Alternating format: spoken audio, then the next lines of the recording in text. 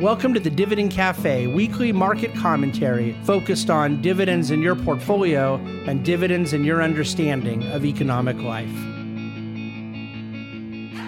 Well, hello and welcome to this week's Dividend Cafe. Those of you listening on the podcast and watching the video, we are sitting here recording in beautiful Friday morning in beautiful Midtown Manhattan, and this week's Dividend Cafe has a bit of a doozy. It's kind of a two-parter, so I guess that makes it's the second part of a two-parter. I guess that makes the two put together really a doozy. But I am kind of happy with this week's Dividend Cafe. I, for one thing, just got done writing it about 45 minutes ago, and then walked straight from my apartment here to the office to record this. It's all kind of fresh in my mind, and I've been working on writing it since literally about 3:30 in the morning. And I believe that it captures, in a number of different ways, the major theme that is macroeconomic in our country right now, and that investors will contend with in the years ahead. And it sort of, I'm striving with this topic to bring together, synthesize a lot of different things that are happening at once. Because a lot of people talk to me about the national debt. We talk a lot about how low interest rates are. We talk about the activity of the Fed, interventions into credit markets, interventions into asset prices, how it impacts real estate, how it impacts stocks. And all these things, we talk about the dollar and weakness or strength of the currency.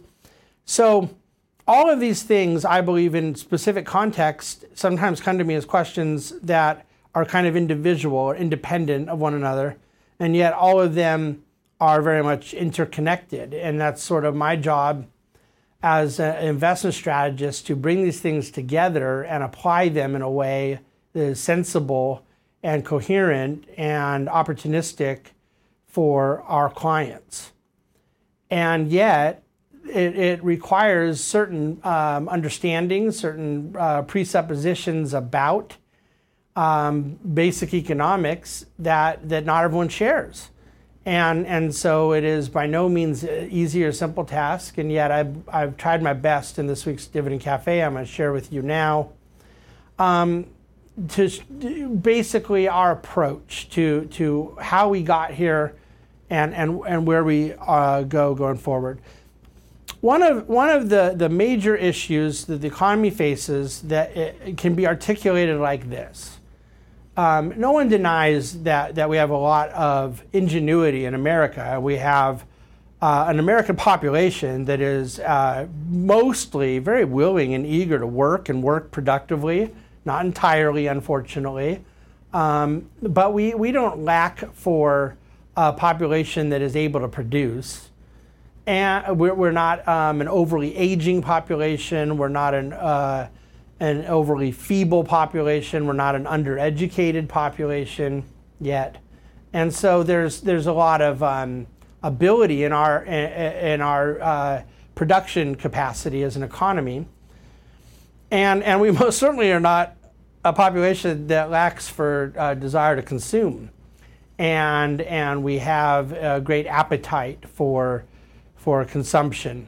So in theory, the laws of economics are such that America is in a very healthy position because there is idea generation, there's innovation, there's invention, there's technology, there's education, there's immigration, there's diversity, there's just a lot of great things. And all of that is baked on top of what is, albeit imperfect, a really robust free enterprise system. Relatively speaking, compared to the rest of the world. America's founded on basic principles of freedom that lend themselves to the achievement of prosperity and wealth creation. That's all the good stuff, okay? But then what we have is cyclical realities take place in an economy where there will be recessionary events, contractionary activities in the economy. And since the kind of mid part of the 20th century, the school of thought has been, well, then that's when the government step in and intervene to help soften the blow of those things. And a lot of it was kind of the byproduct of the Great Depression. That was such an incredibly severe period that we thought, hey, we can't let that kind of thing happen again, so what can government do?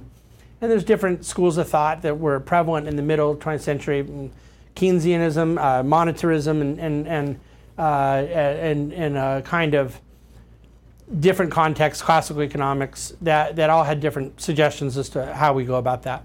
Well, it's very baked into the fabric of the country now that we're going to come in and try to do something, okay? And so I'm not here to debate that point. I have opinions about it. I think there's things that we can do that are good. There's things we can do that are bad. There's things we shouldn't do that we do. There's things we don't do that we should do. I have all that stuff, but that's just not what I'm here to talk about right now. What I'm here to talk about is the reality of the fact that in addition to interventions into the economy, such as the ones that we saw last year in the COVID moment, and in fact just passed another intervention, a $906 billion stimulus package a couple weeks ago. There's now a proposal out from the new administration for another $1.9 trillion. So just from the COVID moment alone, let's assume for sake of argument that the new bill were to get passed. We would have passed 3 bills that represent put together over $5 trillion of additional spending stimulus relief. And again, for the sake of argument, just assume some of that was really, really necessary, really good, legitimate. Maybe some of it was not. But my point being, that is the mentality that exists in the country to come intervene at points of slowdown, or points in the COVID case crisis. You know, there's extreme things going on too. But then that is on top of the fact that we kind of permanently run deficits, that we have a spending structure in the federal government that is in perpetual excess of its revenues.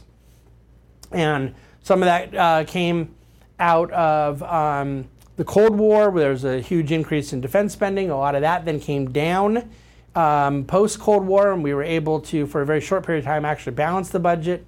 But then we have an incredibly high transfer payments overhead in the country. What I mean by that is the combined amount that we spend in entitlements for Medicare, healthcare, and Social Security. Those three together equal over 50% of total federal government outlays.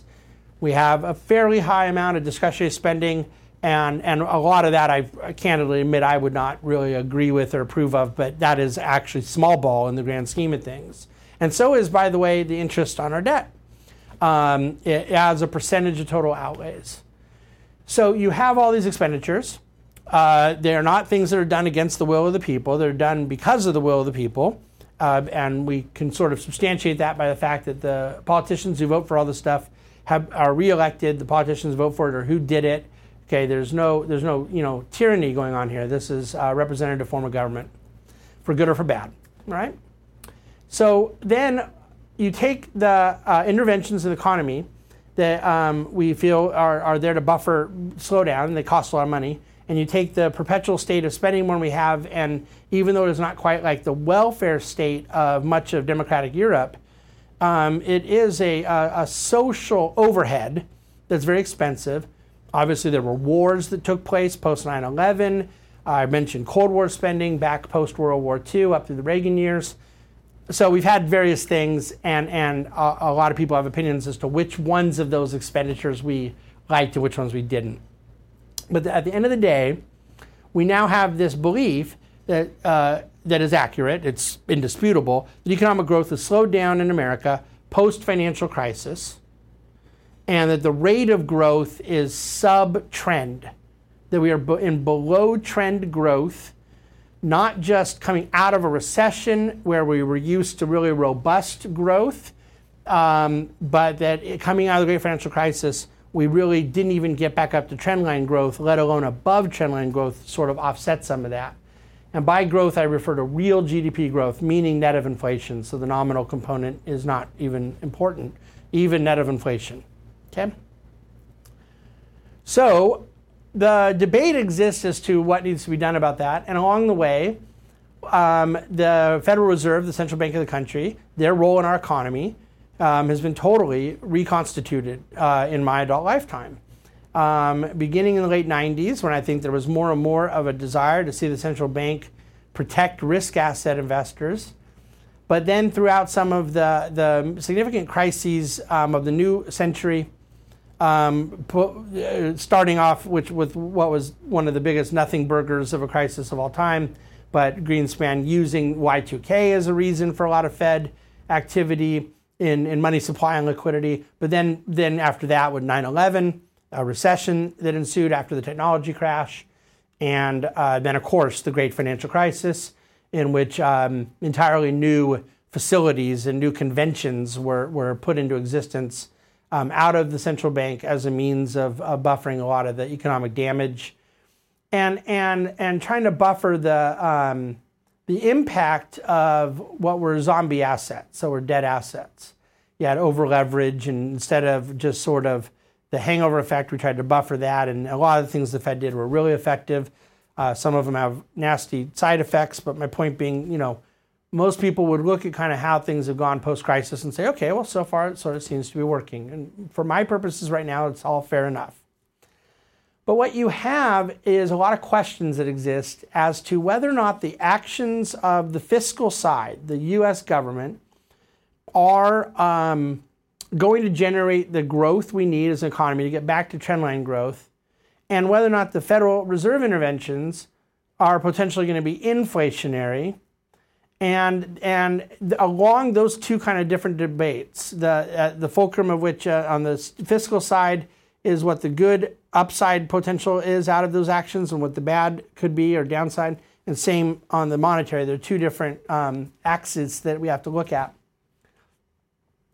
There's a lot of different opinions as to where the inflation may come or the deflation may come, all these type of things. And I believe that one's opinions and the conclusions one draws around those two issues, all of which are impacted by debt levels and all of which are impacted by our economic now dependency on the Federal Reserve's interventions, that they will formulate a foundation that's very important into one's investment policy. And there's certainly very much at the core of what we're doing with client capital. And so right now you will see a significant school of thought, and this is what I really devoted most of the Dividend Cafe to today, to rebut, that would suggest that the Fed's ramping up money supply and we face big inflation, that we're going to have bond yields go higher and you're going to get a lot of inflation, and that's going to push prices higher, and then, of course, put PE ratios lower on stocks, and so forth and so on. And the presupposition behind it is that government spending is increasing, and that's going to create a lot of economic growth, and then the money supply is growing, and that's going to then, to put those two forces together, become inflationary. And I think that the entire argument's wrong. And I think the entire argument's wrong with a little bit of cheating on my part, because it's very clearly wrong by testimony history. And I graciously allow for the idea that this time it could be different. And that's fine. But it most certainly has been the case for a long period of time that as our debt to GDP has gone higher, and our money supply has gone higher, that economic growth has not grown in tandem with that debt to GDP, and that inflation has not grown, a rate of inflation has not grown with the higher money supply. And we're not talking about over 3 years, although we are, but that's not merely what we're talking about. And we're not talking about merely about post-GFC either. This goes beyond just the great financial crisis period. We're talking about decades of this. And so I put some charts in Dividend Cafe to try to help make the case of what we're looking at in terms of debt as a percentage of GDP and the diminishing return we get from that debt over time. And I make the argument that that's an inevitability, that it becomes more and more unproductive debt over time. It could have an important social function. It could have a legitimate military function. There's other aspects besides just economics. But I'm just simply making the case that for good or for bad, the economics of this are that we have a growing percentage of non-productive debt that is compressing debt by definition. This isn't an argument I have to make. This is a tautology. It's inherently true that what we are spending is money we are pulling into the present that is therefore not available into the future. So the easiest analogy to use is one of your own business or your own household. You have a bonus coming in a year, and that's going to be adding money to your income, and it's going to be adding money to your balance sheet, and you spend the bonus now on a credit card to go buy new furniture, and then when you get the bonus, that growth you would have achieved, you don't achieve because the money was already pulled forward. It's pretty basic, pretty simple stuff. Now, the huge caveat, and I'm not going down a rabbit trail here, this is an important caveat, is that, of course, there is such thing as productive debt. And when a business goes and borrows money at 5% to go buy a business that's going to make them 20%, a high return on that capital, that is a productive use of debt. They're putting a little leverage on to get a growth of equity, a return on equity. The problem is, even for a business, there's a diminishing return to it. There's not just infinite opportunity and infinite deployment of wise deployment of capital, and there's a diminishing return to how much can happen. And yet, as that return diminishes and the opportunity set diminishes and risk increases through each thing you're doing, the debt doesn't diminish. It's just there, hurting your balance sheet and hurting your cash flows as you service the debt. Kind of corporate finance 101 stuff. But why is it any different with the United States government? Well, here's one thing that's different. I didn't know this, by the way, until about 4:15 this morning at the charts in Dividend Cafe. Our government is $27 trillion of debt, and it brings in about $3.4 trillion of revenue, okay? So a little over 8 times debt to revenue. The S&P 500, all the companies put together, generate about $11.5 trillion of revenue and has about $5.5 trillion of debt. It's a lot of debt, by the way. It's a high level of debt within the market index. So they have 2 times revenue to debt in public equity, and the United States government has 8 times debt to revenue, a 16 times differential between the two. And so that what you have now is this problem of opportunity being taken out of the economy through the excessive debt, which of course has to be paid for through taxation. Even when you borrow to pay for it, the borrowing is just simply borrowing against future growth, okay? So then you have, back to that desire to come fix things with interventions in the economy, monetary or fiscal, you now have a bigger problem because the thing you've done to solve the problem is exacerbating it, and you get this pushing on a string effect. And that's where we are right now. And so my argument is that we do not face a period of sustained inflation coming out of robust growth from all this government activity, but in fact, the Japanification lesson we've seen from the only other developed country that has really gone through this for multiple decades, and then now European Union is kind of coming alongside with us in the same sort of dynamic. We are in a better position in our ability to generate top-line revenue than both our friends in Europe and our friends in Japan, but nevertheless, we still face a similar economic problem of distorted ratios. The debt to GDP, the debt to assets, the debt to income creation is astray, and it puts a slowdown on economic growth. And so some will come and say, are you predicting a depression? I go, of course not. Look, Japan hasn't gone into depression. They just have been kind of floating along for about 30 years. No real growth. That's not good. That's not the American way. Now, we've had growth since the financial crisis in our country, but we're all disappointed because it's been 1.5% to 2% real growth. And we're used to, 3% real growth, 3 to 4% real growth, going back to World War II.